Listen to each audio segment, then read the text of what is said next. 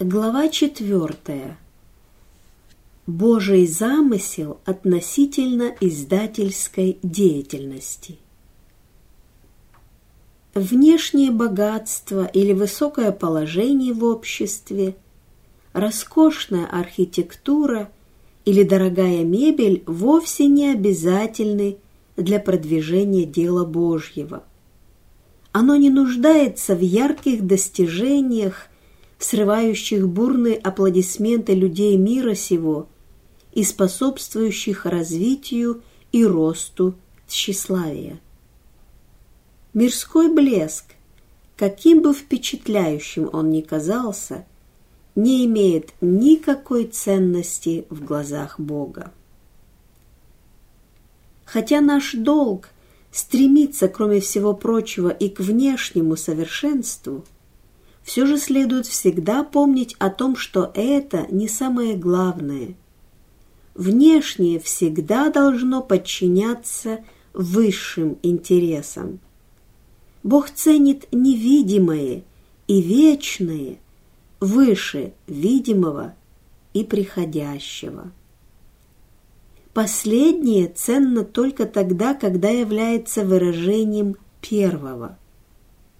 Самые изысканные произведения искусства не могут сравниться по красоте с характером, который является плодом работы Святого Духа в душе.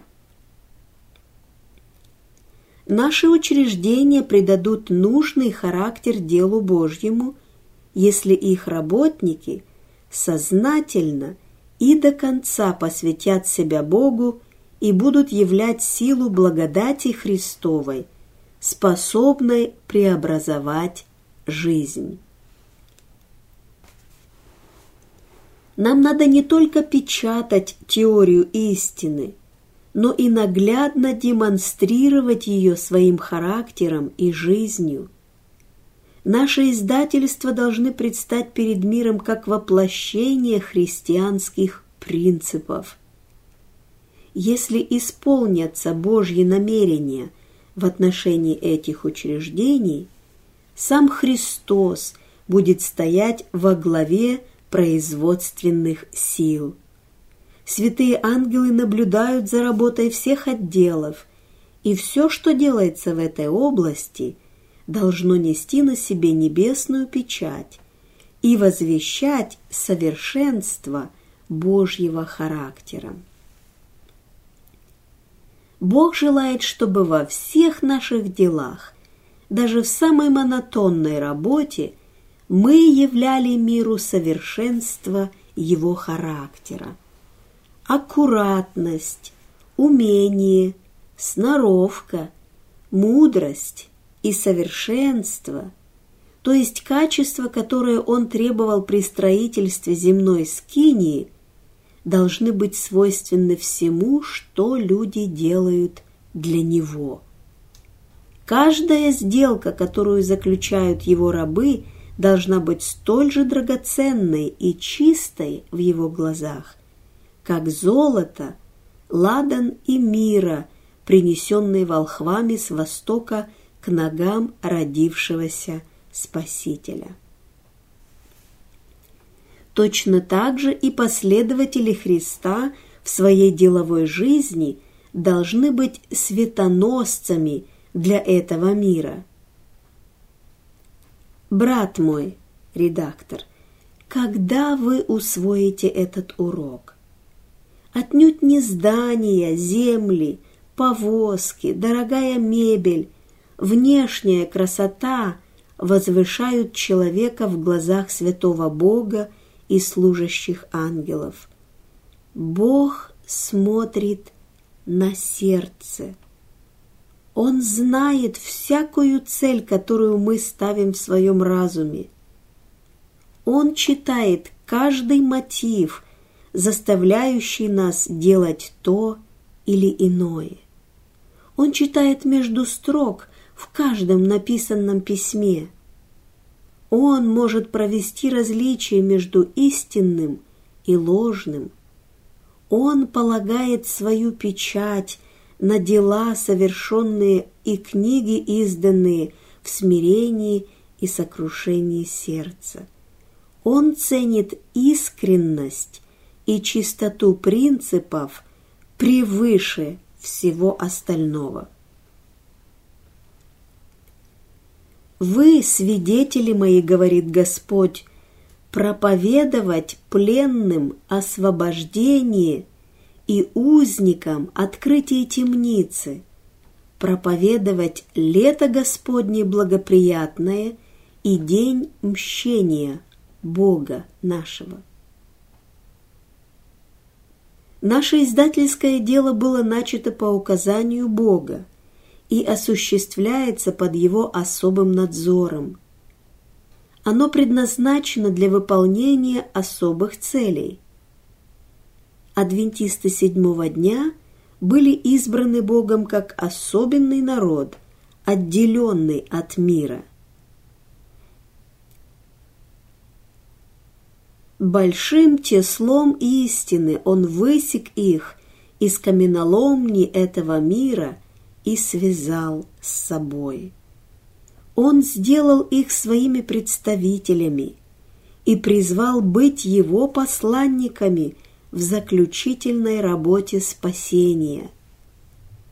Самое великое богатство истины, когда-либо доверенное смертным, самые торжественные и страшные предупреждения, когда-либо данные Богом человеку, были вручены им, чтобы они передали их миру.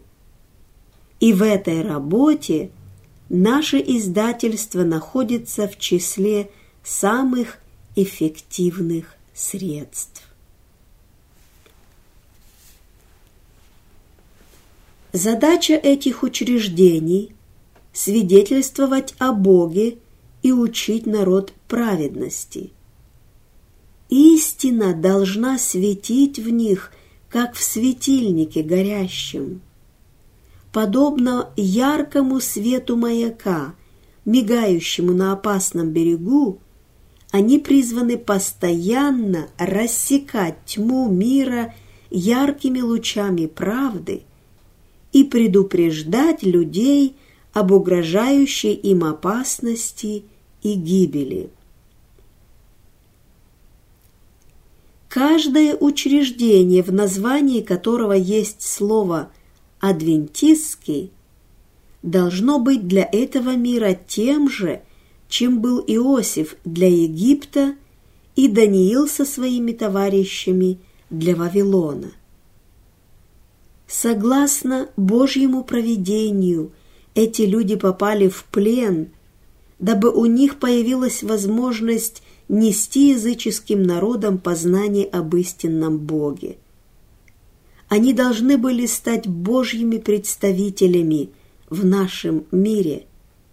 Они не имели права идти на компромисс с языческими народами, с которыми их свели обстоятельства, но должны были оставаться верными своей религии, неся как особую честь имена поклонников Бога, сотворившего небо и землю. По мере того, как наша работа ширится и учреждения умножаются, Божий замысел в отношении них остается прежним. Условия процветания не изменяются. Издательство «Эхо», Мельбурн, Австралия, это особый, Богом назначенный инструмент для выполнения его работы, над которым он постоянно бодрствует и о котором заботится. Господь показал мне, что среди работников издательства нет ощущения святости этого важного центра. Они не осознают, что оно принадлежит Господу и для Него предназначено, что оно создано им для выполнения важной работы приготовления людей в этой части мира для славного Дня Господня. Бог призывает всех людей, связанных со святым, быть такими же твердыми в своей работе для дела Божьего, как сталь. Его инструменты должны быть всегда на первом месте в мыслях и планах. Их следует хранить как святыню. Соработники Господни должны использовать все свои способности и знания для Него. Враг продвигается очень медленно и осторожно, если видит, что этим он может помешать работе. Временами промедление представляет собой нечто иное, как грех неверия. Но когда он видит, что промедление повредит его планам, он создает обстоятельства, которые заставляют действовать быстро, без возможности соответствующего размышления о принимаемых решениях. Это не ваша работа, но Божья, посему никто не должен страшиться. Ангелы постоянно заботятся об этой работе. Враг использует все, что в его власти, для того, чтобы повредить организации. Его усилия направлены на то, чтобы через людей, связанных с ним, лишить ее святости. Когда сотрудники приучены думать об этом великом центре, как о чем-то принадлежащем Богу и находящемся под Его непосредственным руководством, когда они понимают, что Он является каналом, по которому свет небесный должен быть распространен в мире, к Нему будет проявляться большое уважение и почтение. Самые лучшие мысли и самые благородные чувства будут возрастать и привноситься в работу, чтобы небесные силы могли трудиться вместе с человеческими существами. Когда работники осознают, что они находятся в присутствии ангелов, чьи глаза слишком чисты, чтобы смотреть на нечестие, как строго приструнит это их мысли, слова и действия. Им будет дана нравственная сила, потому что Господь говорит: «Я прославлю прославляющих Меня». Каждый работник приобретет драгоценный опыт, а также веру и силу, превосходящую все обстоятельства. Они смогут сказать: «Господь на месте сём». Ангелы Божьи будут пребывать в каждой комнате. Сила внутренней жизни будет ощущаться в каждом кабинете. В жизни каждого отдельного работника будет проявляться такая сила, влияние которой будет ощущаться на всем учреждении. Братья, вам следует поднимать выше планку вашего служения. Учреждение, в котором вы работаете, не должно восприниматься как обыкновенная деловая организация. Всех, кто признает Бога, проявляющего себя через свои средства в этом мире, кто действует подобно верным управителям на всяком месте, где они могут служить Богу, Он почтит. Прислушаются ли к этим наставлениям все работающие в наших учреждениях? Господь смотрит не так, как люди. Он видит все скрытое под поверхностью. Он смотрит на разум, который является источником наших действий, и особенно Он отмечает все, что прославляет Его имя перед народами. Печать является сильнейшим средством, позволяющим затронуть сердца и разум людей. Мирские люди стремятся захватить печать и не упускают возможности предлагать человеку отравляющую литературу. Если люди, находящиеся под влиянием духа мира сего и сатаны, так ревностно распространяют книги, трактаты и газеты столь разрушительного характера, вы должны быть еще более ревностными в распространении среди людей, возвышающих душу и спасительных для них изданий.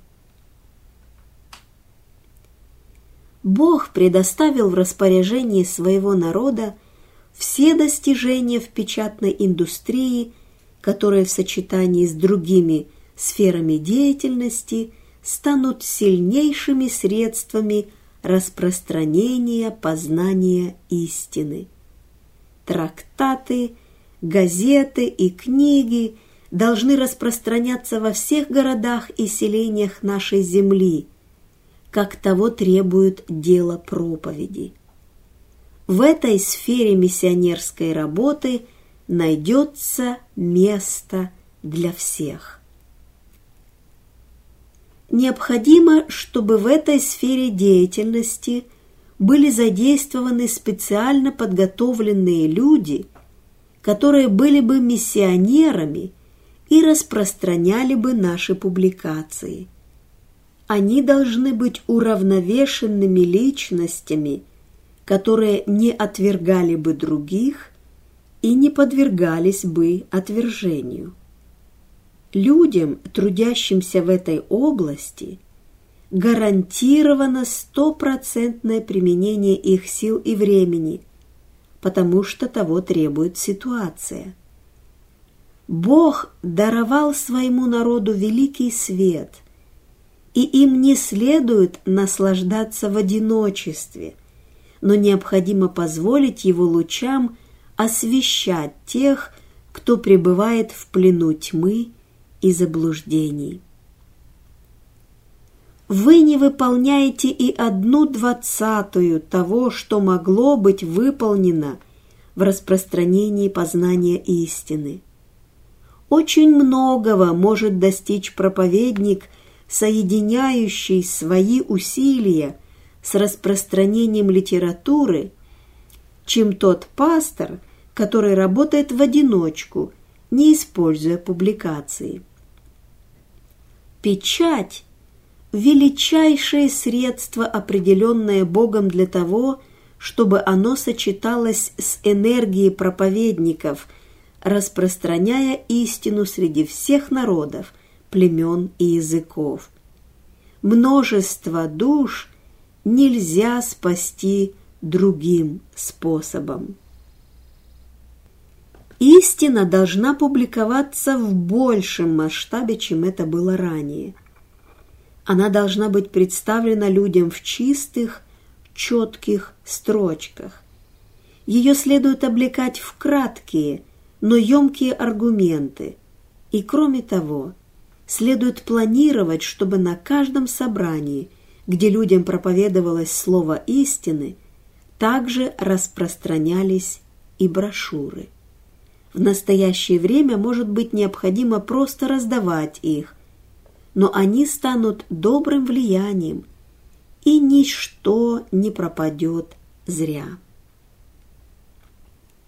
Проповеди, произносимые с кафедры, станут гораздо более действенными, если наряду с ними будет распространяться литература, наставляющая слушателей в основах Священного Писания. Бог побудит многих людей читать нашу литературу, однако найдутся и такие, кто откажется видеть и слышать все, относящееся к истине для настоящего времени. Но мы не имеем права даже этих людей считать безнадежными, потому что Христос привлечет к себе многих. Следует продвигаться вперед, имея в руках соответствующие печатные материалы, а в сердце – любовь Божью.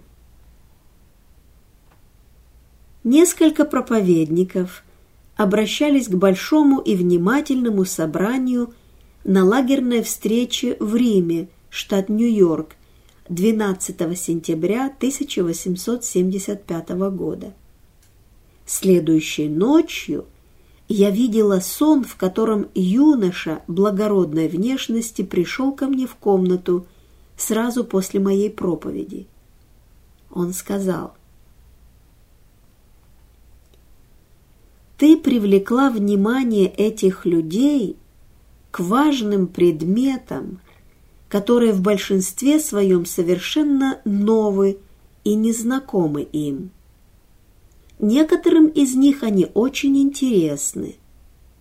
Труженики слова и учения сделали все, что было в их силах, чтобы представить истину.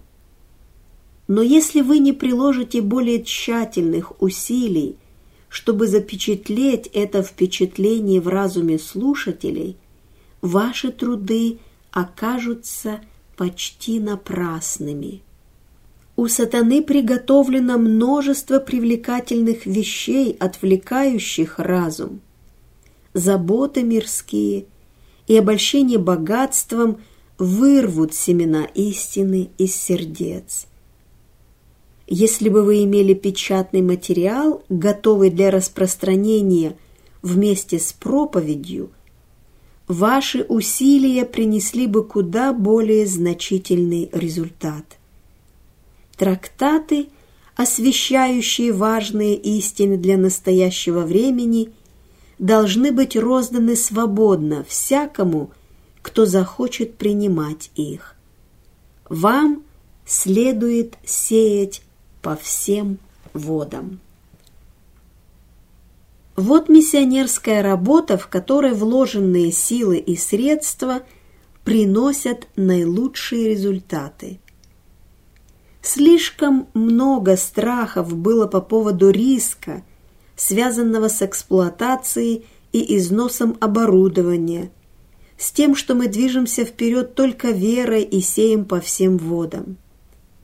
Вам представлялись возможности, которые вы упустили, не использовав наилучшим образом. Слишком сильно вы боялись рисковать. Вера не означает самоуверенность, но тем не менее в ней присутствует определенная доля риска. Драгоценный свет и могучая истина должны распространяться в публикациях без промедления. В наши дни, когда путешествия стали повседневной реальностью, возможностей встреч с людьми всех классов и национальностей гораздо больше, чем в дни Израиля. Сегодня в 1000 раз больше основных маршрутов путешествий, чем ранее.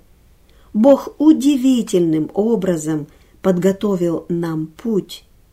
Средства печати с ее огромными возможностями в нашем распоряжении.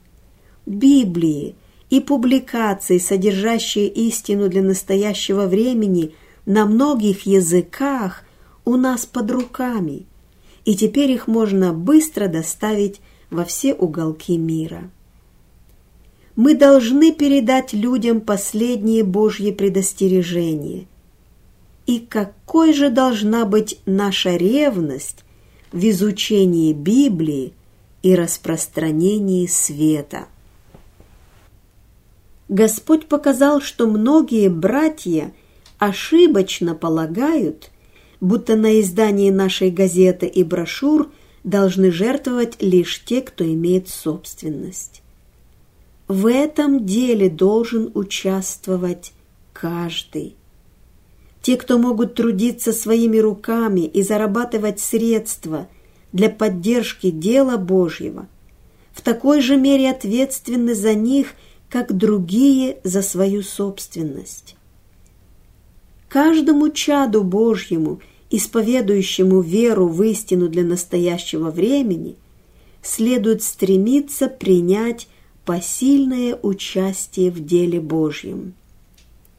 Я видела, что истина должна непрерывно распространяться, и мы не должны быть излишне боязливы. Пусть лучше наши газеты и брошюры попадут к 3 не нуждающимся в них, чем мы оставим без них одного, того, кто оценит их и извлечет из них много полезного. Я видела, что нам нужно громко возвещать о знамениях последних дней, ибо сатанинские проявления неуклонно умножаются.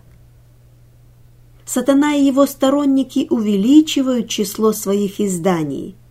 Их сила и влияние возрастают, а значит, все, что мы сделаем, дабы донести до людей истину, надо делать быстро. Передать всем народам весть предостережения – вот что должно быть целью наших усилий. Для верных тружеников будет приготовлен путь, чтобы они могли трудиться во все времена и сроки для обращения душ. На всех, кто получил Слово Божье, лежит бремя этой работы. Из города в город, из местности в местность следует им нести публикации, содержащие весть о скором пришествии Спасителя. Эти публикации следует переводить на все языки, ибо для всего мира предназначается весть Евангелия, которую мы проповедуем. Каждому работнику Христос обещает божественную силу, которая принесет его работе успех. Слишком много всего витает вокруг наших учреждений. Слишком сильно мы хотим, чтобы все давалось легко. Поручение Христа надо выполнять вплоть до каждой буквы. Божий народ должен сосредоточить на этом все свои силы и способности. Верные воины креста Христова должны идти вперед, не дожидаясь, пока за ними подтянется весь лагерь, переносить упреки и следовать по пути самоотречения, по которому следовал их Спаситель. Велика нужда в людях, способных наилучшим образом использовать прессу, чтобы истина обрела крылья, достигнув всякого народа и языка и племени. Мне было показано, что истина, однажды нами опубликованная, устоит, ибо это истина для последних дней. Она будет жить и не потребует многословных комментариев в будущем. Нет нужды переводить кипы бумаги для доказательства того, что говорит само за себя. Истина всегда бесхитростна, понятна, проста и не страшится нападок. Но совсем другое дело – заблуждение. Оно настолько изощренно и запутанно, что требуется немало слов, чтобы истолковать его хитросплетение. Я видела, что весь свет, который имеют люди в некоторых городах и селениях, они получили из нашей газеты.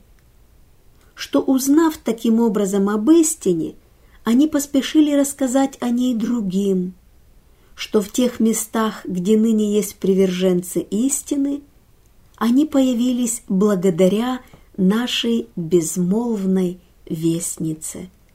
Она была для них единственным проповедником.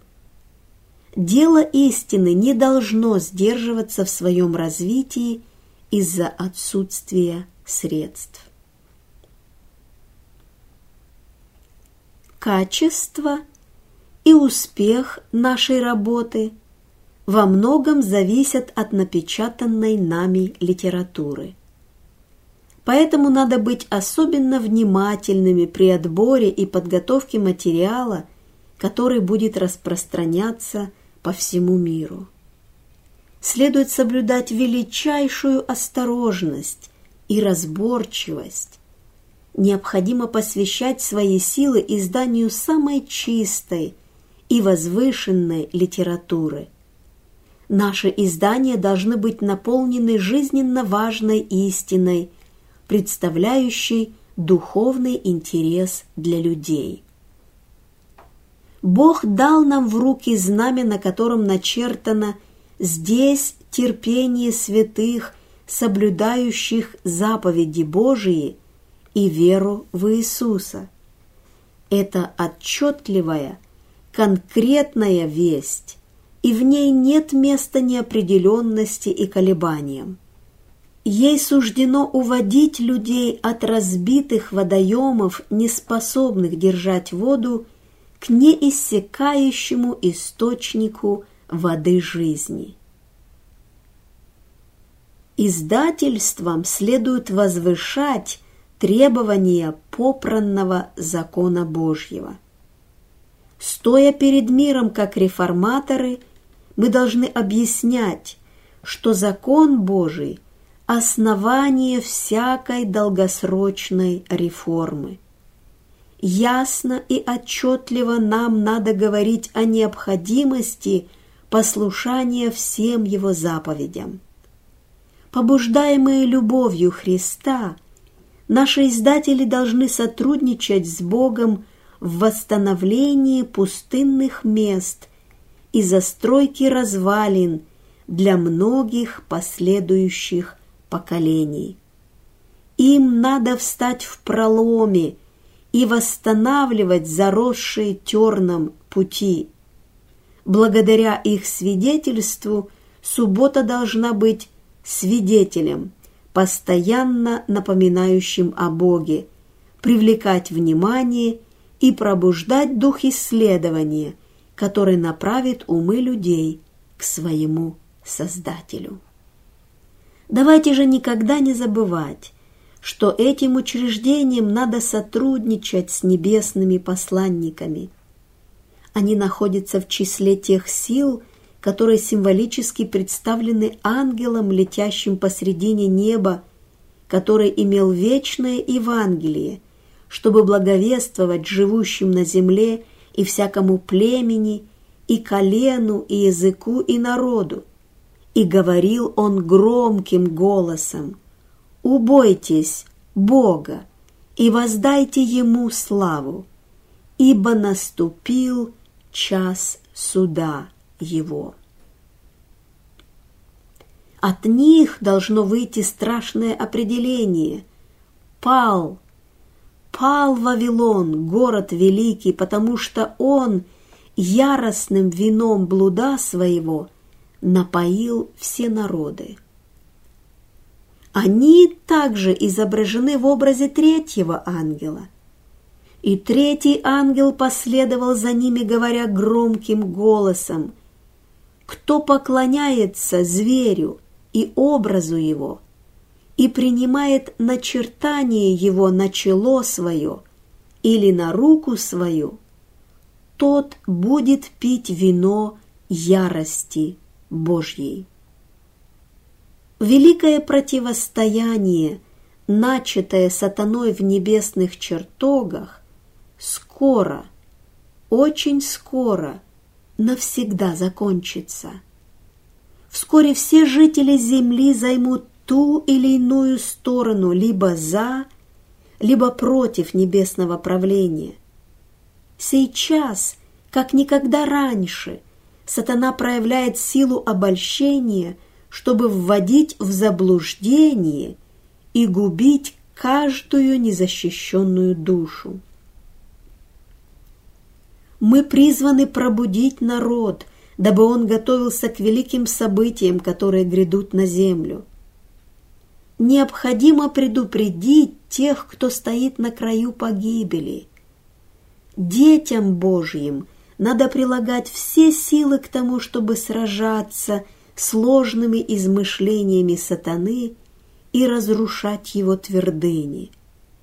Каждому человеку, слушающему и внимающему нашей вести, в какой бы стране он ни жил, мы должны разъяснять принципы, вызвавшие столь великое противостояние, принципы, от которых зависит вечная участь души. мы должны довести до сознания далеких и близких один вопрос. Идете ли вы за великим отступником в непослушании закону Божьему, или идете за Сыном Божьим, который сказал: «Я соблюл заповеди Отца моего»? Вот работа, которая нас ожидает. Именно с этой целью и были созданы наши издательства. Выполнение именно этой работы Бог ожидает от нас.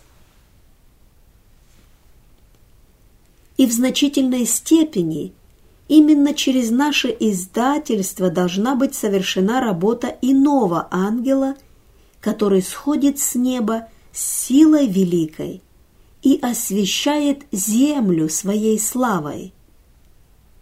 На наших издательствах лежит торжественная ответственность. С людей, руководящих этими учреждениями, редактирующих периодические издания и готовящих книги, стоящих при этом во свете Божьих намерений и призванных возвещать миру предостережение, Бог потребует отчета за души их ближних. К ним, а также к служителям слова относится весть, данная Богом через древнего пророка. «И тебя, Сын человеческий, я поставил стражем дому Израилеву, и ты будешь слышать из уст моих слова и вразумлять их от меня. Когда я скажу беззаконнику: беззаконник, ты смертью умрешь, а ты не будешь ничего говорить, чтобы предостеречь беззаконника от пути его, то беззаконник тот умрет за грех свой, но кровь его взыщу от руки твоей». Никогда еще эта весть не была столь насущна, как в наши дни. Наше издательство – это созданные Богом центры, через них должна осуществляться работа, величие которой до конца еще не осознано. Бог призывает их к сотрудничеству также и в тех областях, что еще остаются почти нетронутыми, хотя на этих направлениях можно оказывать большое влияние.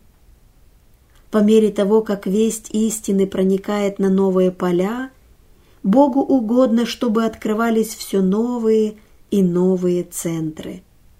По всему миру дети Божьи должны создавать памятники Его субботе, которая есть знамение того, что Он – Господь, освящающий их. Издательства надо создавать в разных местах тех стран, где осуществляется миссионерская работа. Придать Божий характер работе, стать влиятельными центрами, привлекать внимание людей, развивать таланты и способности верующих людей, объединять новые церкви и поддерживать усилия работников, предоставляя им средства для более действенного общения с церквами и более быстрого распространения вести, все эти и многие другие соображения побуждают создавать издательства на миссионерских полях. Долг и преимущество наших учреждений участвовать в этой работе. Издательства были основаны ценой великого самопожертвования. Их построили благодаря самоотверженным дарам Божьего народа и бескорыстному труду его рабов. Богу угодно, чтобы в них проявлялся тот же дух самопожертвования и чтобы они также помогали создавать новые центры на новых полях. В отношении учреждений, равно как и отдельных людей, действует закон. Они не должны замыкаться на себе. Когда учреждение укрепляется и приобретает силу и влияние, не следует постоянно стремиться только к приобретению лучшего оборудования и более просторных помещений. О любом учреждении, равно как и о любом человеке, можно справедливо сказать так: они получают только за тем, чтобы отдавать другим.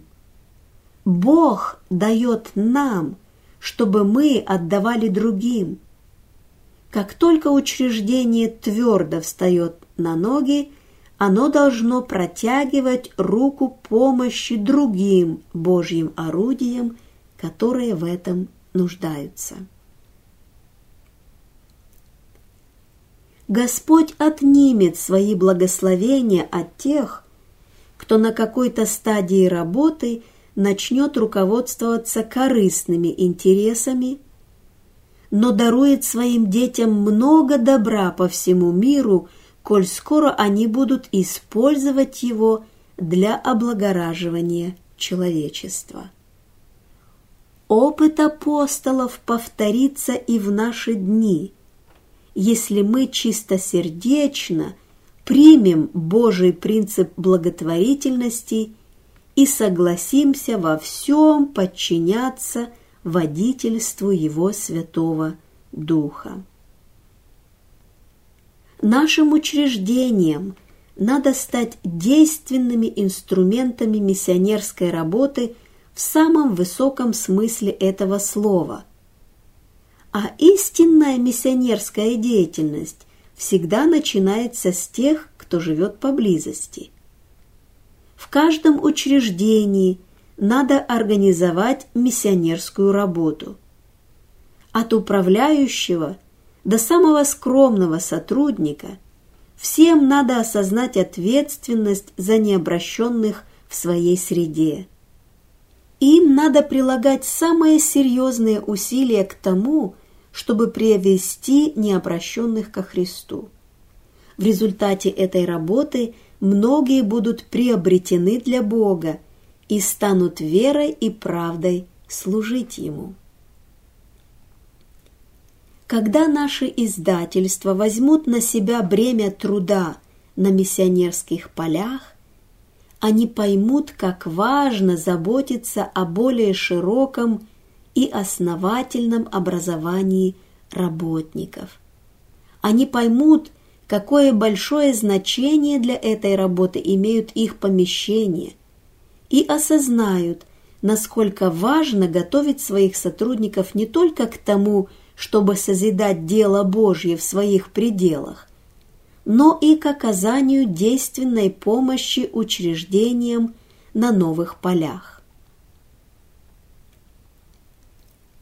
Богу угодно, чтобы наши издательства стали успешно действующими учебными центрами как в сфере бизнеса, так и в области духовного развития. Управляющим и работникам всегда надо помнить, что Бог требует совершенства во всем, касающемся Его служения. Это необходимо осознать всем, кто приходит в наши учреждения на учебу. Следует всем желающим предоставить возможность получать самую высокую квалификацию. Пусть они знакомятся с разными отраслями дела и получают всестороннюю подготовку и квалификацию для выполнения самых разных работ, если их пригласят на другие поля. Следует таким образом обучать подсобных рабочих, чтобы, проведя необходимое время в нашем учреждении, они получали достаточную подготовку и затем сознанием дела выполняли различную работу, связанную с изданием литературы, давали бы толчок делу Божьему за счет наилучшего использования своих сил, энергии и умения передавать другим полученные знания. На всех работников должен произвести впечатление тот факт, что им необходимо получить образование не только в области бизнеса, но и подготовиться к выполнению духовной работы. Пусть каждый труженик поймет, насколько важно поддерживать личную связь со Христом и испытает на личном опыте его способность спасать. Работникам надо получать такое же образование, какое получала молодежь в школах пророков. Пусть Бог формирует их сознание через свои избранные средства. Всем надо получить основательное библейское образование, укорениться и утвердиться в принципах истины, чтобы ходить путями Господними, творя правду и суд. Надо предпринимать все возможные усилия для пробуждения и воодушевления миссионерского духа. Пусть на работников произведет впечатление тот факт, что им предложено великое преимущество участвовать в этой последней работе спасения и быть Божьими помощниками. Каждого надо учить трудиться для ближних и делать что-то конкретное для людей на том месте, где он находится. Пусть все обращаются к Слову Божьему за наставлением относительно того, как надо вести себя в различных областях миссионерской работы. И когда работники усвоят Слово Божье, оно подскажет им, как трудиться на полях таким образом, чтобы отдавать Богу лучшие плоды со всех частей Его виноградника. По провидению Божьему у нас есть организации, служащие делу провозглашения истины, но они не могут стать настолько действенными, как если бы каждый их сотрудник посвятил себя Богу. Этими средствами являются миссионерские учреждения. Господь определил им быть силой к добру, и всякий, связанный с ними, посвящен Богу. Если в его характере проявляются кротость и смирение, Христос преподаст ему величайшие уроки в своей школе. В наших учреждениях здравоохранения, издательствах и учебных заведениях все должны работать в согласии, чтобы исполнить планы Божьи, и все, что связано с деятельностью этих учреждений, должно быть динамичным, стремящимся к реформе. Руководителям и их помощникам следует взращивать в себе дух миссионерства как основной принцип, руководящий ими изо дня в день, ибо они задействованы в миссионерской работе высочайшего порядка. Наши учреждения при условии наличия в них верного руководства окажут значительное влияние, и если их руководители и сотрудники будут настоящими христианами, они станут сияющим светом. Мне было показано, что издательская деятельность была начата и организована под особым руководством свыше.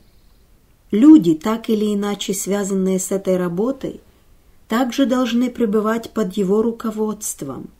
В противном случае мы увидим состояние дел, которое абсолютно противоположно свету, открытому в его слове.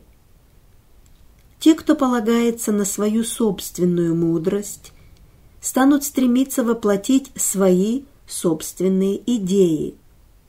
Это приведет к весьма негативным последствиям для дела Божьего. Есть люди, которые постараются организовать и сформировать все в согласии со своим собственным превратным пониманием, в то время как существуют совершенно ясные свидетельства того, что их сердца должны быть смягчены и преобразованы руководством и влиянием Божьим.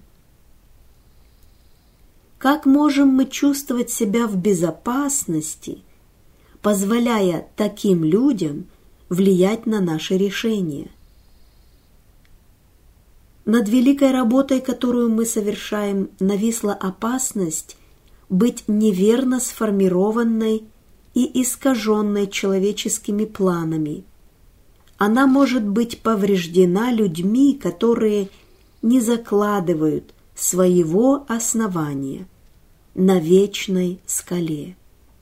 Они могут считать, что то или иное хорошо или плохо на основании того, какое влияние эта работа окажет лично на них. Их ущербное духовное видение заставляет их принять такое направление действий, которое практически полностью оставляет Бога за пределами их планов. Они перенимают идеи от людей, которые не несли бремя служения с самого начала деятельности церкви, названной Церковью адвентистов седьмого дня. Работа Божья потерпит огромный урон, если ее выполнение предоставить людям, которые делают мерилом всего свое собственное человеческое суждение. Эгоистичное «я» выступает вперед, и черты характера, никак не согласующиеся с характером Христа, начинают оказывать влияние на работу. Мирские принципы и правила считаются мудрыми, в то время как божественные постановления, выглядящие странно в глазах мира, называются глупостью.